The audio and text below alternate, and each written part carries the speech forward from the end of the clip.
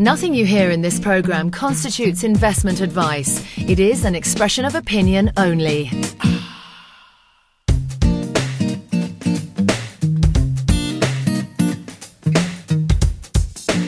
This is Frisbees, Bulls and Bears. Talking money and markets, what's happening and why. We talk to the experts, the traders, the investors and the companies they're investing in.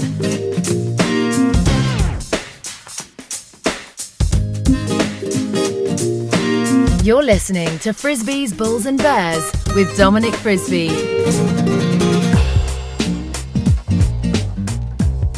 Hello and welcome to Frisbees, Bulls and Bears with me, Dominic Frisby. It is my pleasure in this week's programme to welcome back to the show Frank Holmes. Frank is Chief Executive and Chief Investment Officer at US Global Investors, which specialises in natural resources and emerging markets investing. Frank, welcome back to the show. So, natural resources and emerging markets, when are we going to see a recovery? Well, I think the big thing, Dominic, is going back and saying, okay, what was the peak in gold at 1900, and what were the patterns with that fear trade and love trade I've articulated many times in the past.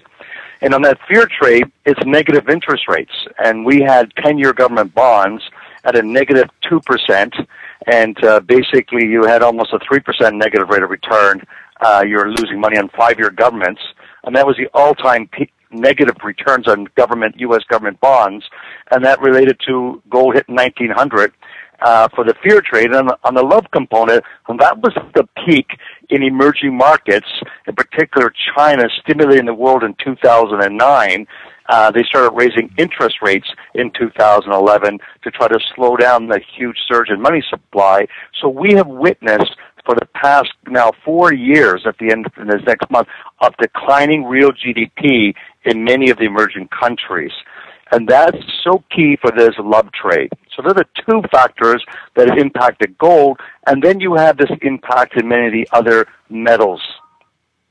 Yeah, and so, I mean, where do we go from here?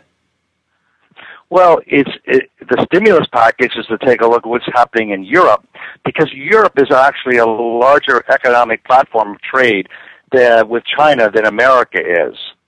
So if Europe gets its act together and we get some more trade between China and Europe, then this will be very, very positive for real GDP growth in Asia. So I think that's a key factor. The other factor is to take a look at what's taking place in America. How long can America sustain rising strong dollar of the world and maintain its export levels? But right now, it is the economic engine that's holding up the world. Yeah. A lot of people who listen to the show were heavily into natural resource stocks, and a lot of people made a lot of money out of them and then went on to lose a lot of money in natural resources. And I mean, I'm looking at, oil now below $75, gold at $1,200 or just below, silver at $16, copper at $3.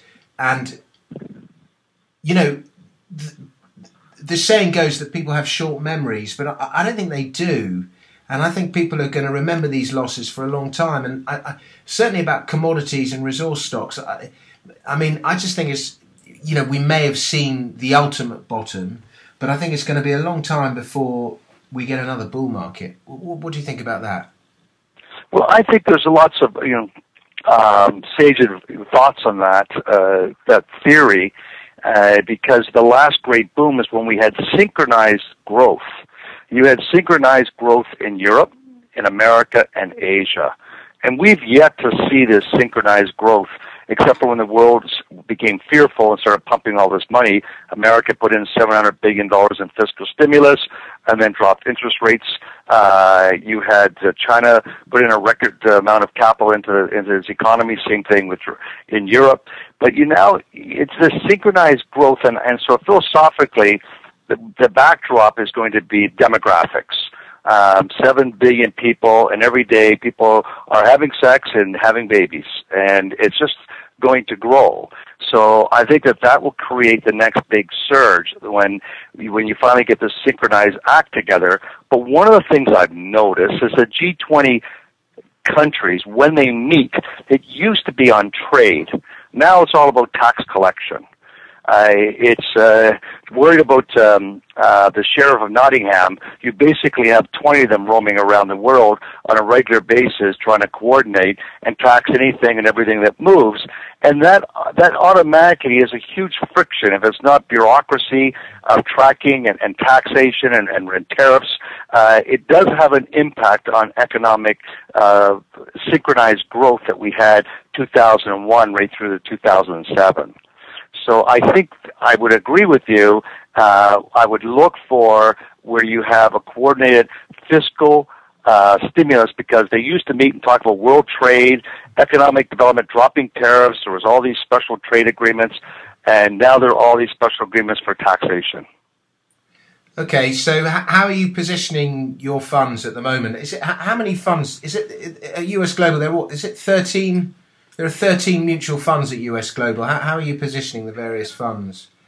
Well, I think the big part is looking for who's throwing off free cash flow. We look for top-line revenue per share growth. We like to rank them from biggest to smallest on a revenue per share. We like to see who has the, when it comes to dividend growth and income, who has the lowest payout and who has the highest free cash flow. The other factors that seem to have fared much better in the past 4 years of looking for companies which have this signature. It doesn't matter if it's energy or basic materials. So what do we see? Where's those opportunities? Well, I tell you, airlines, trucking in America, unbelievable, great success with energy falling.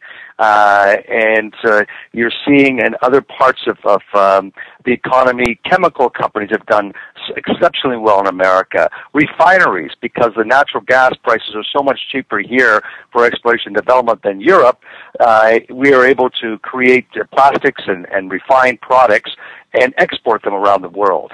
So they're the industries which are throwing off dividend increases, high cash flow. You're also seeing a renaissance in housing, so you can see that the pulp and paper companies, wood companies are doing very well. And this past 6 months, with the drop in energy prices, you're seeing a huge boom in consumer spending, so you can look at the Home Depots and the Lowe's. So this is where you're seeing, for us, growth in revenue and cash flow. Mm-hmm. So are you avoiding commodity producers, the oil stocks, the miners? Well, we need to look at the energy space. There's not many companies that can really show this robust growth in its cash flow, except for the refineries and the chemical companies. When it comes to, in the U.S., they have a unique feature, which is also very tax-inspired. You know, it's MLPs, like REITs, where they pay out most of their income, and they have high free cash flow to pay out. It's the infrastructure build-out for the energy renaissance has taken place in America. So MLPs have fared exceptionally well. And what's really impressive, you look at charts and you say, well, how much has oil come off, Dominic, in the past 6 months and then risen here? These MLPs have been great performers for the past 1, 3, and 5 years. Let me ask you a question, Frank. When did you start? How long? When did you found US Global? No, US Global was the first Nova Gold Fund. It had huge financial problems in the late 80s, and I came in and put capital in and restructured its balance sheet and cleaned up its business model. And when was that? In the 90s? In the 90s. I moved down to Texas 25 years ago. Oh, so wow. It's a quarter of a century. So they like to say I'm a Texan Canadian living here. Okay, fantastic. And you presumably, rode the great commodities bubble up, the great commodities bull market up to 2011. And, I mean, are you kind of thinking now, maybe we need to reposition the company to move away from natural resources, and because the bear market's so bad, or what are you thinking now? No, I don't think so. I think that one has to take a look at those bottom-up stock-picking value drivers, which I meant, which companies have low cost of producing a product, have free cash flow, and have the capacity to increase their production at a profitable margin. They're the companies. So when you want to look at the gold space, the most lucrative companies are Randgold. And when you go to North America, it's the royalty companies that have the high margins, and they've done exceptionally well, Dominic. Have you seen what Franco-Nevada has done for 1, 3, and 5 years? Royal Gold? I mean, you wouldn't think it's a bear market in gold stocks.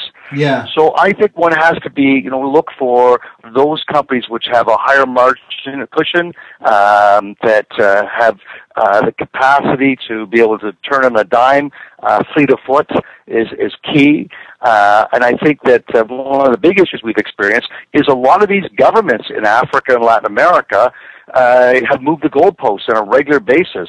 So they've been extremely disruptive to capital. They've basically, Brazil, any company in Brazil seems to have massive financial problems. The bureaucracy, I know from the deals that we've done there, we just won't go there. I mean, that's to us is a no-fly zone. It's a great place to go watch soccer games, football, but and party in Rio de Janeiro. But the bureaucracy is unbelievable, just stunning. And now it looks like Luna Gold go bankrupt. We have Colossal, which is a colossal disaster. HRT, even their major oil energy company. So it is a real challenging country, and you've seen Colombia become a populist. The Economist just wrote an article on the sort of populist socialist movement that's been taking place in Latin America, and that makes it very difficult to attract capital. So I think it's several factors that have taken place in this sort of correction. But remember, the world continues to grow and be connected. You take a look at Facebook now with 500 million people using their messenger system.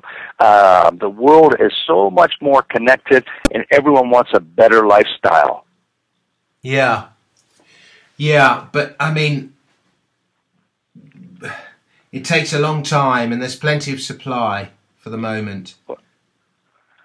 Supply of commodities. Of supply, but I think that things you're going to see to slow down. I think you're going to see, you're going to start seeing supply from gold mines dropping. You're just going to see them. Projects aren't going to come on stream. They're just not going to come on stream. Yeah. And you're going to see the ability of Mother Nature. These deposits are long. There's no new technology like you've had for fracking that boosts up to what we had in America in its energy space. So you have, it's very difficult and tedious to bring a project on in anywhere in Africa or Latin America. And capital is fearful of these countries moving the goalposts. The thing is, people were saying that kind of stuff last year, and then we produced 3,000 tons worldwide, which is the most gold that's ever been produced. The most gold ever produced. Last year, 2013. 3,000 tons. From what country? Globally. From which countries that produced? Globally. Because what we see when we look at supply of gold mines, and we track 88 gold producers, they didn't hit a record. They actually declined. Global production was 3,000 tons last year, which was the record. What I'm trying to share with you is that in our tracking, what we look at the 88 gold stock producers, because that's what we trade around, then it shrunk. It didn't increase. What about oil at $75? How's that going to affect fracking and all the new oil producers in the United States? Some of the zones, some of the areas will shut down immediately, and America is much more responsive. They'll just make cuts and adapt to it very quickly. And what's interesting is that the depletion, the decline rates for fracking are exceedingly high. They're not 10 to 5 or 20% a year. They can be, on average, 80% a year. So you cut any type of this exploration project, then you're going to see, in a year from now, huge declines in its supply. So I think that that's something that's a key factor to look at versus offshore when you have a major discovery that the decline rates aren't as great. Yeah. So what do you? I mean, I have to say I'm mystified by this fall in the oil price. I just don't. I'm completely flummoxed by it. I'm not. I think it's political. I think that it's the Putin bullet he has to swallow. Yeah. I think that Kuwait and Saudi Arabia partner with the U.S. and the biggest thing to hurt Russia is falling oil prices. So they're the biggest exporter, and that really puts them in a bind. They've already gone through 20% of their foreign reserves trying to defend their ruble, and so I think that that's what we're dealing with, and that's what happened with Ronald Reagan. Besides the Star Wars, which got lots of the front page, the amount of equipment that went from America, government equipment that went through the Pope, that went up to Eastern Europe, and particularly through Poland, and the deals cut with the Saudis to flood the world with oil, basically evaporated any economic military power of Russia. Yeah. So I think that Putin has overstepped himself, and they're coordinating themselves. It's a huge boom to America. I mean, the gas prices here are so cheap, and you're starting to see them come off dramatically. And we were calculating that at one time it was $40 billion last month. It's now pushing out to be a $60 billion tax break to the average consumer in America. So what are they spending on? Take a look at Tiffany's. We own Tiffany's in our Gold Fund. It had record volume. The stock jumped 5% yesterday on 3 times its normal volume. So you'll see that spending take place there, and I think you'll see it in the UK also. You're just not going to see it in France, and you're going to see, just like money leaves, I mentioned earlier, ducks on a pond will leave if you clap your hands. Guess what? When I was in England, in London, all the hotels are young French and Spanish kids. Yeah, and Eastern They're being run. And so there's no jobs. They're educated, and they're going to the UK looking for work. So what's your outlook for, go on, give us a couple of kind of target prices for gold and oil and copper, say, as we move into 2015. What kind of targets do you have? Well, when I look at that, I basically just go off of volatility and know what the standard deviation move is. And for gold, it's plus or minus 15%. It's just normal volatility. Yeah. And for oil, it's plus or minus 30%. So the correction from $100 down to 75, that's not a hysterical we'll come to an end, jump off a bridge correction. It's just normal DNA volatility. Yeah. So with that, I don't get all worked up. But I think what you want to take a look at, I think is interesting, is Italy for the first time is going to change their fiscal policies for unions.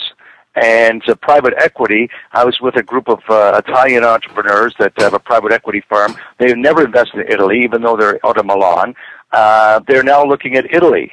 And one reason why you have 48% unemployment for youth under 25 in Italy and Spain is these horrendous union-based socialist rules and laws that prohibit young people from going out and getting a job. So now the fact that Italy is going to change and create a fiscal stimulus, I think that's really positive. And what we just have to see it'll happen is we'll get the synchronized growth again, and it'll happen. Now remember, in 1997, we had the Asian crisis, which was a currency crisis that Japan wanted its money back, and then all the other countries couldn't pay, so they unraveled their currencies, Thailand, Indonesia, Malaysia, Philippines, etc. And then in 98, the trickle down was to Russia. It imploded. But 4 years later, it's a normal trend when you have a debt crisis. All of a sudden, those economic engines started trading up, and that was the bottom in 2001. And you had this incredible run. So how long will this last, this correction we're seeing in emerging markets? We're pushing 4 years, and you sound really pessimistic. This is good. I love you. I love you, Dominic. Keep it up. So how much when you're when you're investing, I mean, you obviously have some strong political views. How much do you let your political views impinge on influence your investment decisions? Well, that's a good question. I don't have political party views. I have political policy views. Yeah. And so there's always, it's a simple binary model. Governments have monetary or fiscal policies to be able to manage their economy. Monetary policy are real interest rates and money supply. And fiscal policies are tax and spend. So are governments overspending and overtaxing?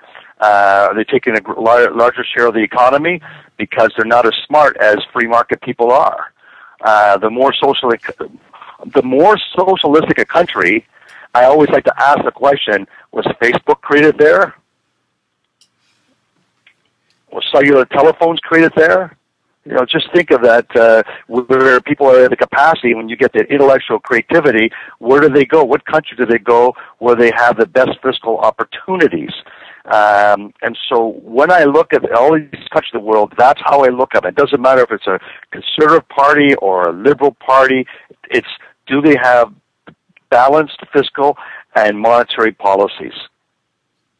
Yeah. Okay. The reason I asked that question is you know, you had a few kind of digs in some of the things you said, you know, socialist this and socialist that and so on. And by the way, my politics are you know, I'm pretty libertarian in my politics, but I think one of the mistakes that a lot of extreme gold bugs have made is to get too political in their views about gold and ignore, you know, the fact that the price was falling. Yes, I would agree, and I'll tell you the funny part is many hardcore gold bugs, they don't even buy gold. They just really have an emotional bent against government, and they miss it. Silver.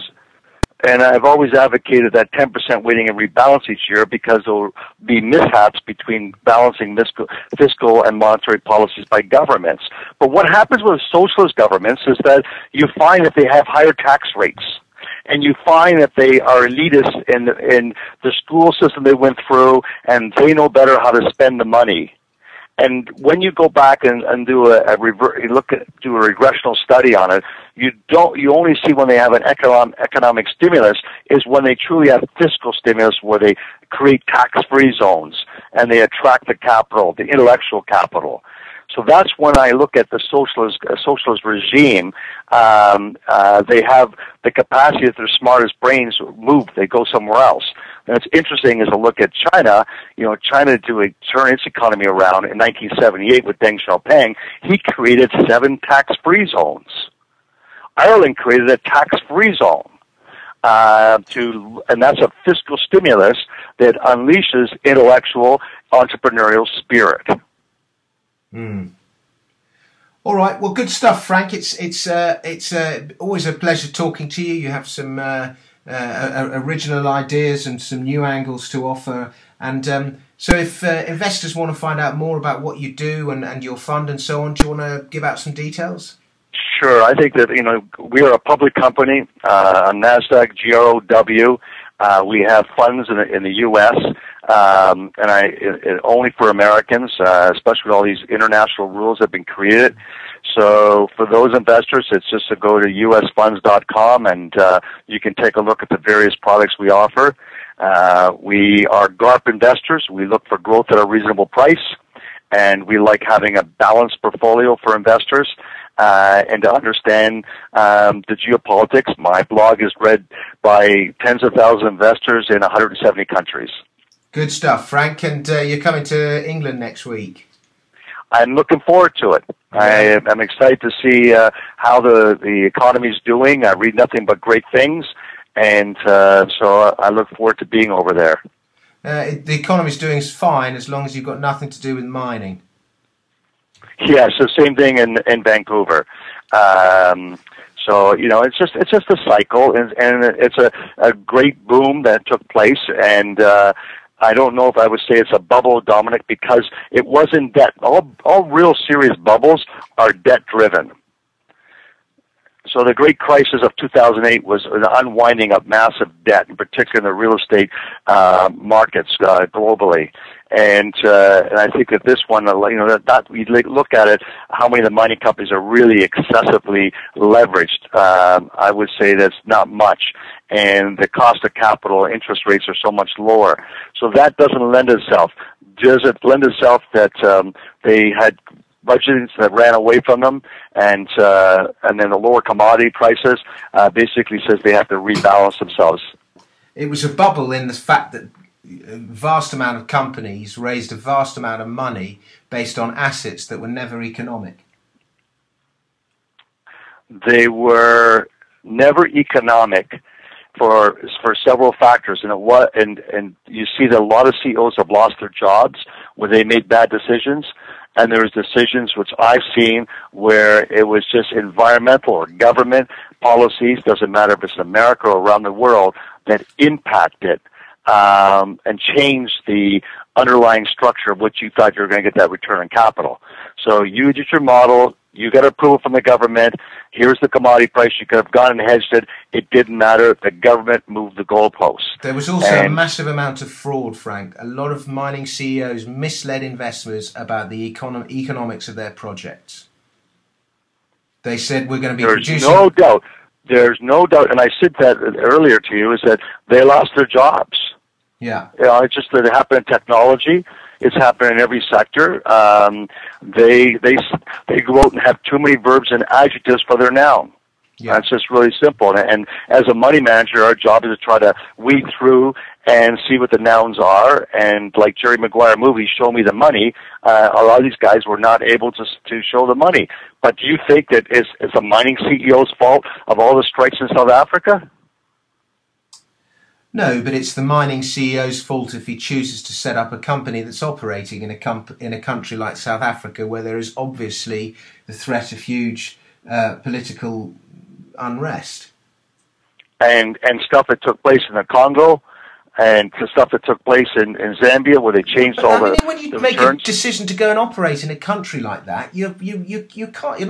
You've got to go in with your eyes wide open and realise that those countries have got a poor record. You know, if you're in that kind of business, I still don't understand why a company would go and operate there. Well, how about in the U.S. With trying to bring a project on stream, and you have every environmentalist trying to stop it, where you have 27% Environmentalism is not a new thing. You know, ever since I've been involved in the mining industry, people have been moaning about environmentalists. So go and build a mine in a country where there aren't any environmentalists. So you tell me where the countries are where you're going to have a stable tax regime, and you're not going to have it politicized by environmentalists. There are lists of them. You know, there's all sorts of fund managers. I'm sure you've got lists of them. Top 5 countries to build a mine in, and worst 5 countries to build a mine in. I'm sure you've got those kind of lists. So I can pick 5 stocks for run a portfolio? I said 5 countries, not 5 stocks. Yeah, but even 5 countries. I think it's much more challenging than to make that unilateral across the board. And I think that if you take a look at the fiscal drag, fiscal stimulus, and right now the governments are all trying to stimulate with cheap interest rates. They're trying to stimulate economic activity, what they're doing now in Europe. And that's what they're hoping. They're not looking for streamlining regulations and rules. They are not looking to create a stable tax regime to attract capital. And so that's one of the big hurdles. It just, when we start seeing the G20 go around the world about creating trade again, then I think you'll see a change in a lot of those policies. But it's not there yet. So until that happens, you're going to be living with low interest rates, higher taxes, and that will stifle this synchronized growth. Yeah, I would certainly agree with that, unless you can operate in areas like tech, which are kind of beyond government regulation because they're operating in areas of the economy that haven't been regulated yet. Because then, Anyway, Frank, it's always a pleasure to talk to you, and you've already given out your website address, but to anyone listening, I look forward to seeing you. Yeah, I'll see you next week, and it's US Global Investors. What would tell USfunds.com. USfunds.com. Great. That's the easiest way. Frank Holmes, thank you very much. Cheers.